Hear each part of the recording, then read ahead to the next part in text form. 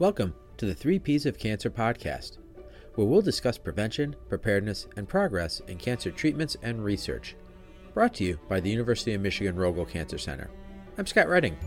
We're here with Michigan Medicine pediatric oncologist Dr. Emily Walling and University of Michigan clinical social worker Dr. Anao Zhang to talk about the Adolescent and Young Adults Oncology Program. Dr. Walling is the co-medical director of the Michigan Medicine Adolescent and Young Adults Oncology Program. She's been at Michigan since 2016 with a research interest on the impact of health disparities on childhood cancer outcomes. Dr. Zhang is the research director for clinical services and patient outcomes for the Adolescent and Young Adult Oncology Program, and whose clinical focus is on care in a healthcare setting and psychosocial oncology. Welcome, Emily. Welcome, Anao. Thank you so much for having us, Scott. We're really excited to tell people about our new program. Thanks, Scott. Can you tell us who is this Adolescent and Young Adult Oncology Program for? Yeah, of course. So our program is aiming to serve teenagers and young adults with a cancer diagnosis. And the age range that we're really targeting is those about 13 years old all the way up to 39 years of age.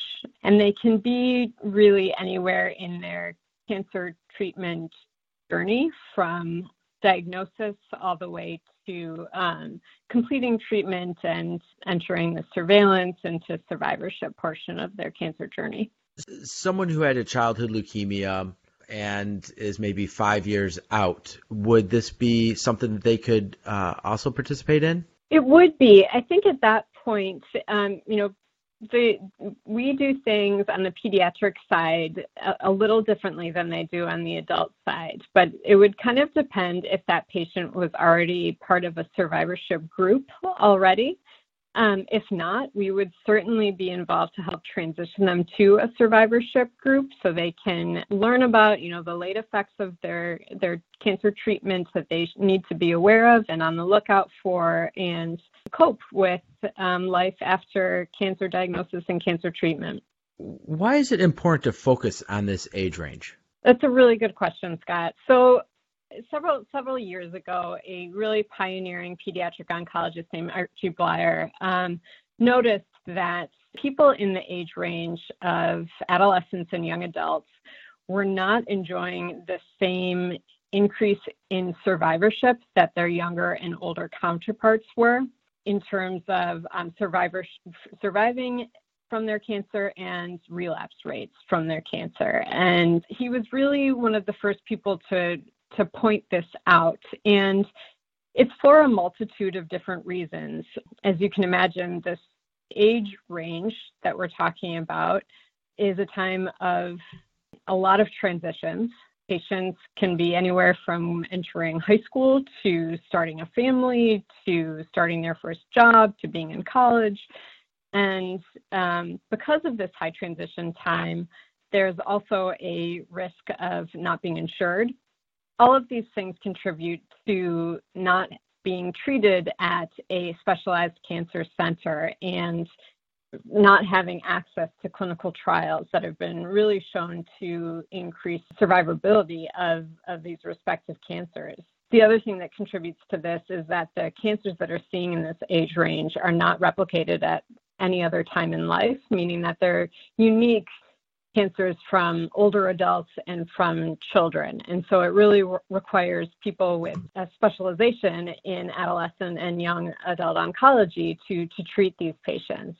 Two other major contributing factors for this age range are adherence to treatment regimens, and that includes not only taking medications, but showing up for visits, and the unique kind of challenges of this age range: risk-taking behavior, experimenting for the first time with drugs, alcohol, sexual health, fertility preservation, wanting to start a family that might be complicated by the cancer treatment they received. So there's quite a lot going on in this age range that contributes to their successful cancer treatment. Kind of to my previous question about the childhood leukemia, someone being about 5 years out, you mentioned that this is unique patients from someone else. So how would, say, a 25-year-old who's been diagnosed with breast cancer, how would that vary from a 45-year-old who's diagnosed with breast cancer? So 25-year-olds who are diagnosed with breast cancer, and again, I will tell you this with the caveat that I'm a pediatric oncologist, so I don't treat breast cancer as frequently, but they have higher risk genetics than their older counterparts.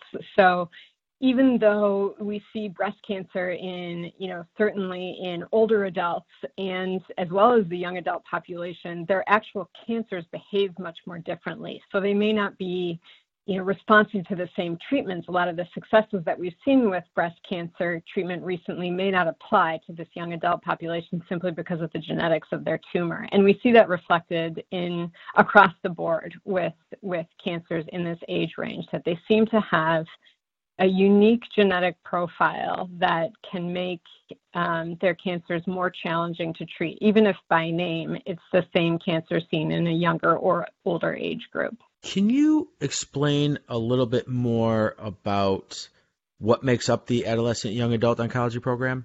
Yeah, absolutely.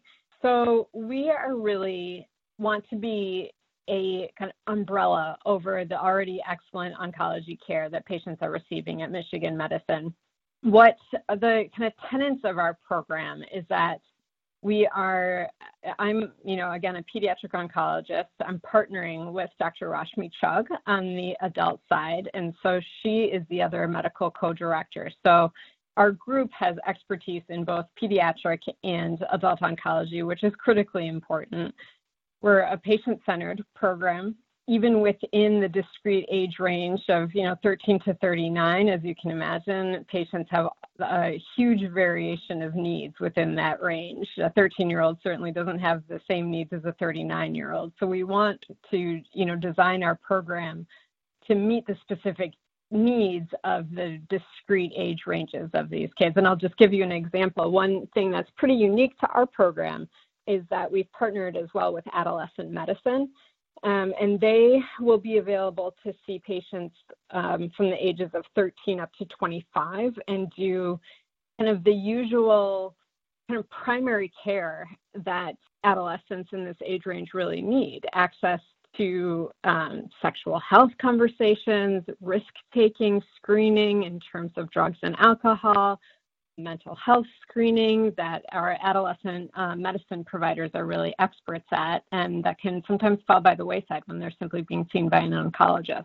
and their cancer treatment takes center stage.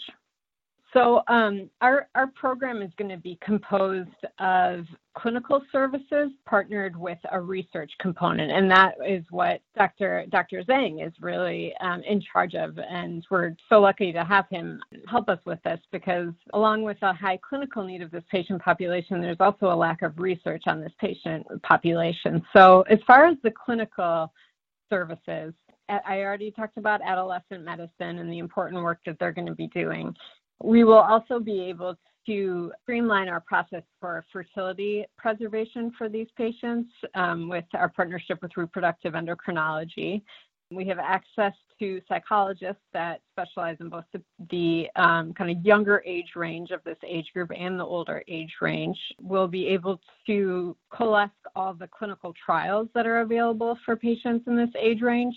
What's been really shown to be lacking is that current clinical trials have a lack of representation of patients in this age range, and that's not only important for the individual patient that they're not receiving the treatment offered on the clinical trial, but that also means that we don't have biologic specimens of their tumors, and that's really a big deal because as I talked about before, what we see in other cancers, in some cancers that hit this patient population, is that they have a completely different biologic profile than their younger and older counterparts. So that's really critical information that right now we don't have robust access to. So as it relates to clinical research, it sounds very similar to what we hear a lot about when it comes to minority populations, that we don't have enough information from those populations to understand how their tumors react. And it's the same for this younger teen and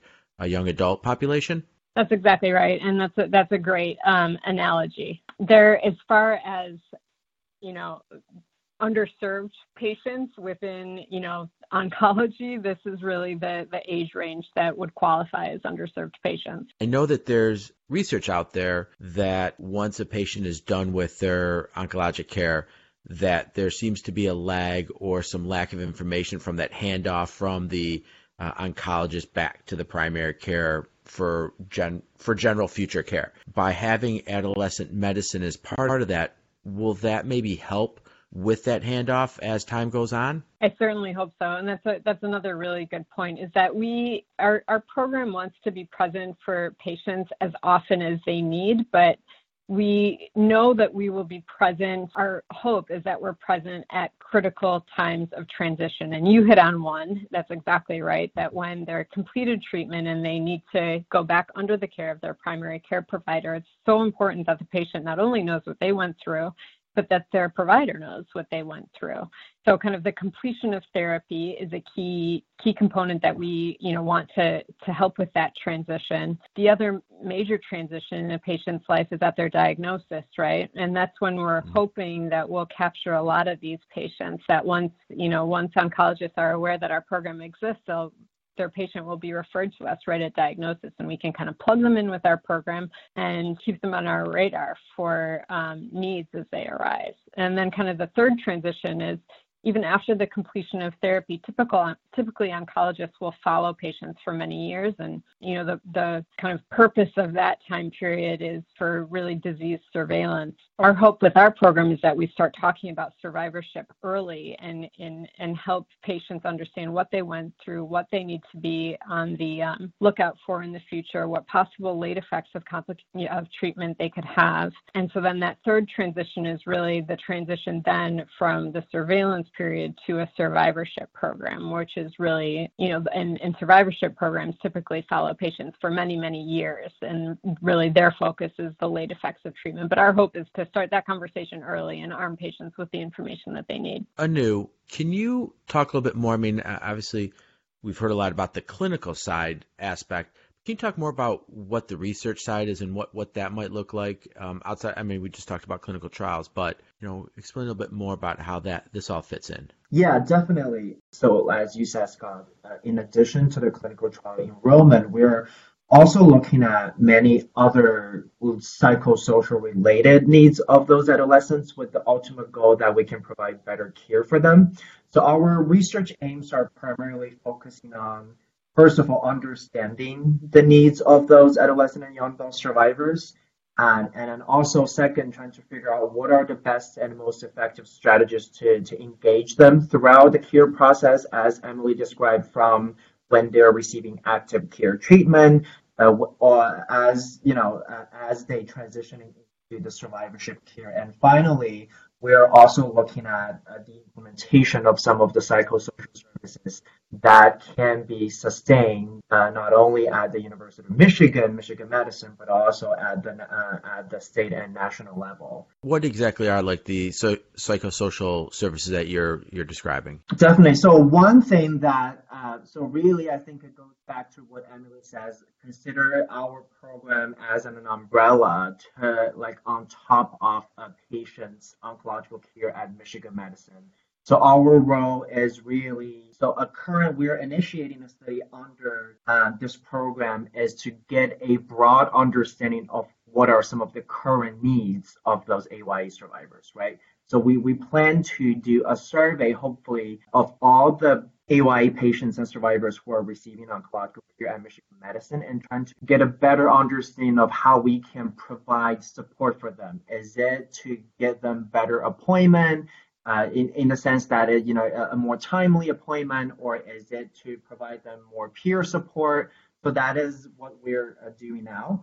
And in the future, what we're really hoping is that based on their feedback, it would then inform the further development of our clinical service. That is, we are going to prioritize those areas with critical needs that those AYA patients and survivors will feel comfortable and come to seek for those services. So one thing, as Emily has already mentioned, is that we're going to connect them with adolescent medicine. So it's as the gatekeeper, if you may. They're going to do a comprehensive evaluation from medical to psychosocial, and then starting from that point, the program are going to refer them to different services that may complement to their oncological care. That's exactly right. What we know from the research is that, when we talk to survivors who were diagnosed in this age range, that they report a lot of unmet psychosocial needs. And, I can tell you as a practicing pediatric oncologist, of course, everyone tries their hardest to address these psychosocial needs, but really the medical treatment often takes precedence, and I think there's a lot of room for improvement in that area. And so what Anau described is that we really want this program to be patient driven and patient centered, so we know that we're actually meeting the needs that they have. I think I can come up with all of these things that I think are lacking, but there's no better source than asking the patients. And so part of what we'll be doing the first 2 years of initiating this program is also running a pilot study where we'll be assessing for acceptability and success, really, of the program from both oncologists, both treating oncologists, and from the patient population to see what do we need to tweak, what could we be doing better. So one of the first studies that we're running through the research arm of this is we're looking into kind of acceptability of our current methods for fertility preservation and how we address that. And really our questions are, first of all, do patients understand, why their fertility might be at risk, or that their fertility is even at risk? Why do some patients, accept fertility preservation? Why do some patients refuse fertility preservation? These are the things we're trying to get at the heart of to better serve this patient population.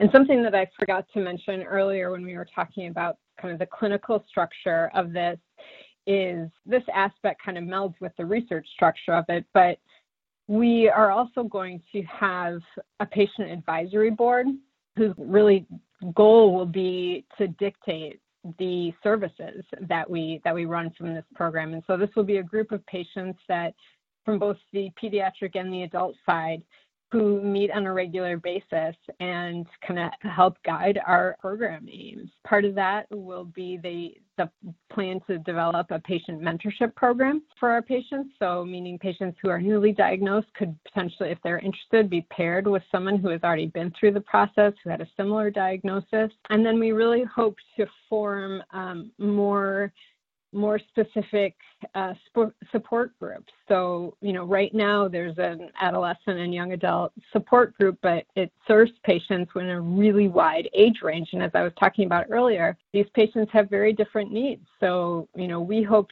to form a support group for potentially, new parents, patients in high school, patients, who just started college, that sort of thing, to make it, more of a group of their peers who patients can lean on and learn from. Yeah, and I have to assume that a 15-year-old leukemia patient has different needs than a 23-year-old testicular cancer patient. Yeah, exactly. You got it. Even if they're both males, but, they would still have different needs and different issues and concerns. That's exactly right. They were treated on completely different, treatments. So they have different risks going forward. And so it's not enough to say, well, they're the same age range. And like you said, they're both men and they both had cancer, right? That's not enough. Both of you kind of mentioned this as an umbrella program.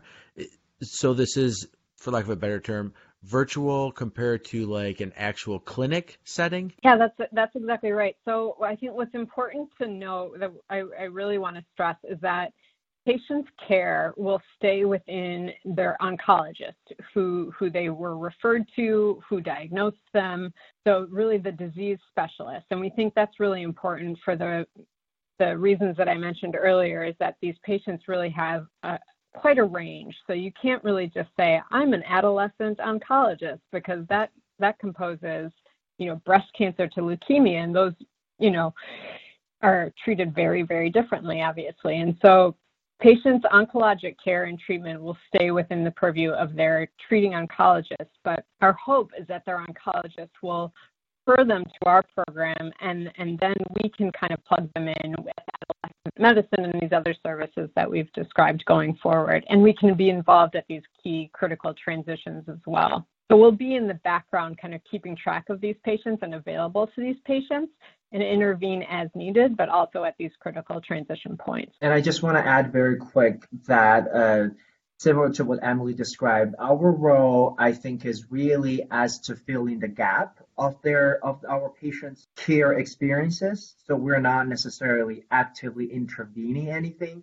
but when they feel that there is an unmet needs, that we're really just there for them. So if that is whether if they want an appointment with another department, or that is just they want a peer that they want to speak to. So it's really that we're being there and then filling the gap. This is a pretty comprehensive program in offering a lot of different extra resources and tools for these patients. Can this be found at other cancer centers here in the state, in the country? Or are there other programs similar to this? Yeah, there are. So we are really, really lucky to be partnering with an organization called Teen Cancer America. And their full name is Who Cares, Teen Cancer America, and they were founded by the stars, Roger Daltrey and Pete Townsend of The Who.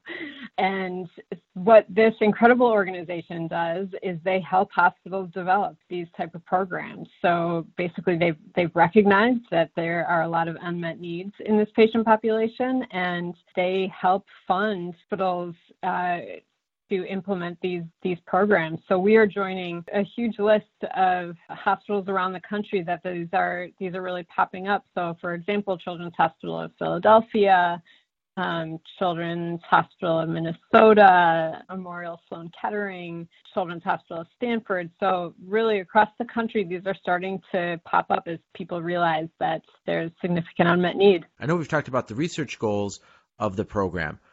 Has there been any research that we've been involved with or you've been involved with leading up to the launch of this program? Yeah, absolutely. So because we have this unique platform to sort of harnessing the expertise of adolescent and young adult cancer researchers across the University of Michigan campuses, we're actually, during our still pretty young phase of the program, we've already secured an external grant funded by the St. Baldrick's Foundation for Pediatric Cancer to conduct a pilot trial delivering computer-based cognitive behavioral therapy for adolescent and young adult cancer survivors' mental health outcomes. We were also secured an internal grant from the University of Michigan School of Social Work to establish a pre-doctoral fellowship with a specific focus on health disparity among AYA cancer survivors. We're also in the process of submitting, and some of them are now being under reviewed by the National Cancer Institute for randomized control trials to improve the biopsychosocial outcomes for adolescent patients and survivors. What about clinical trials? So we have not, as of yet, developed any clinical trials, but I see a great opportunity to do so in the future.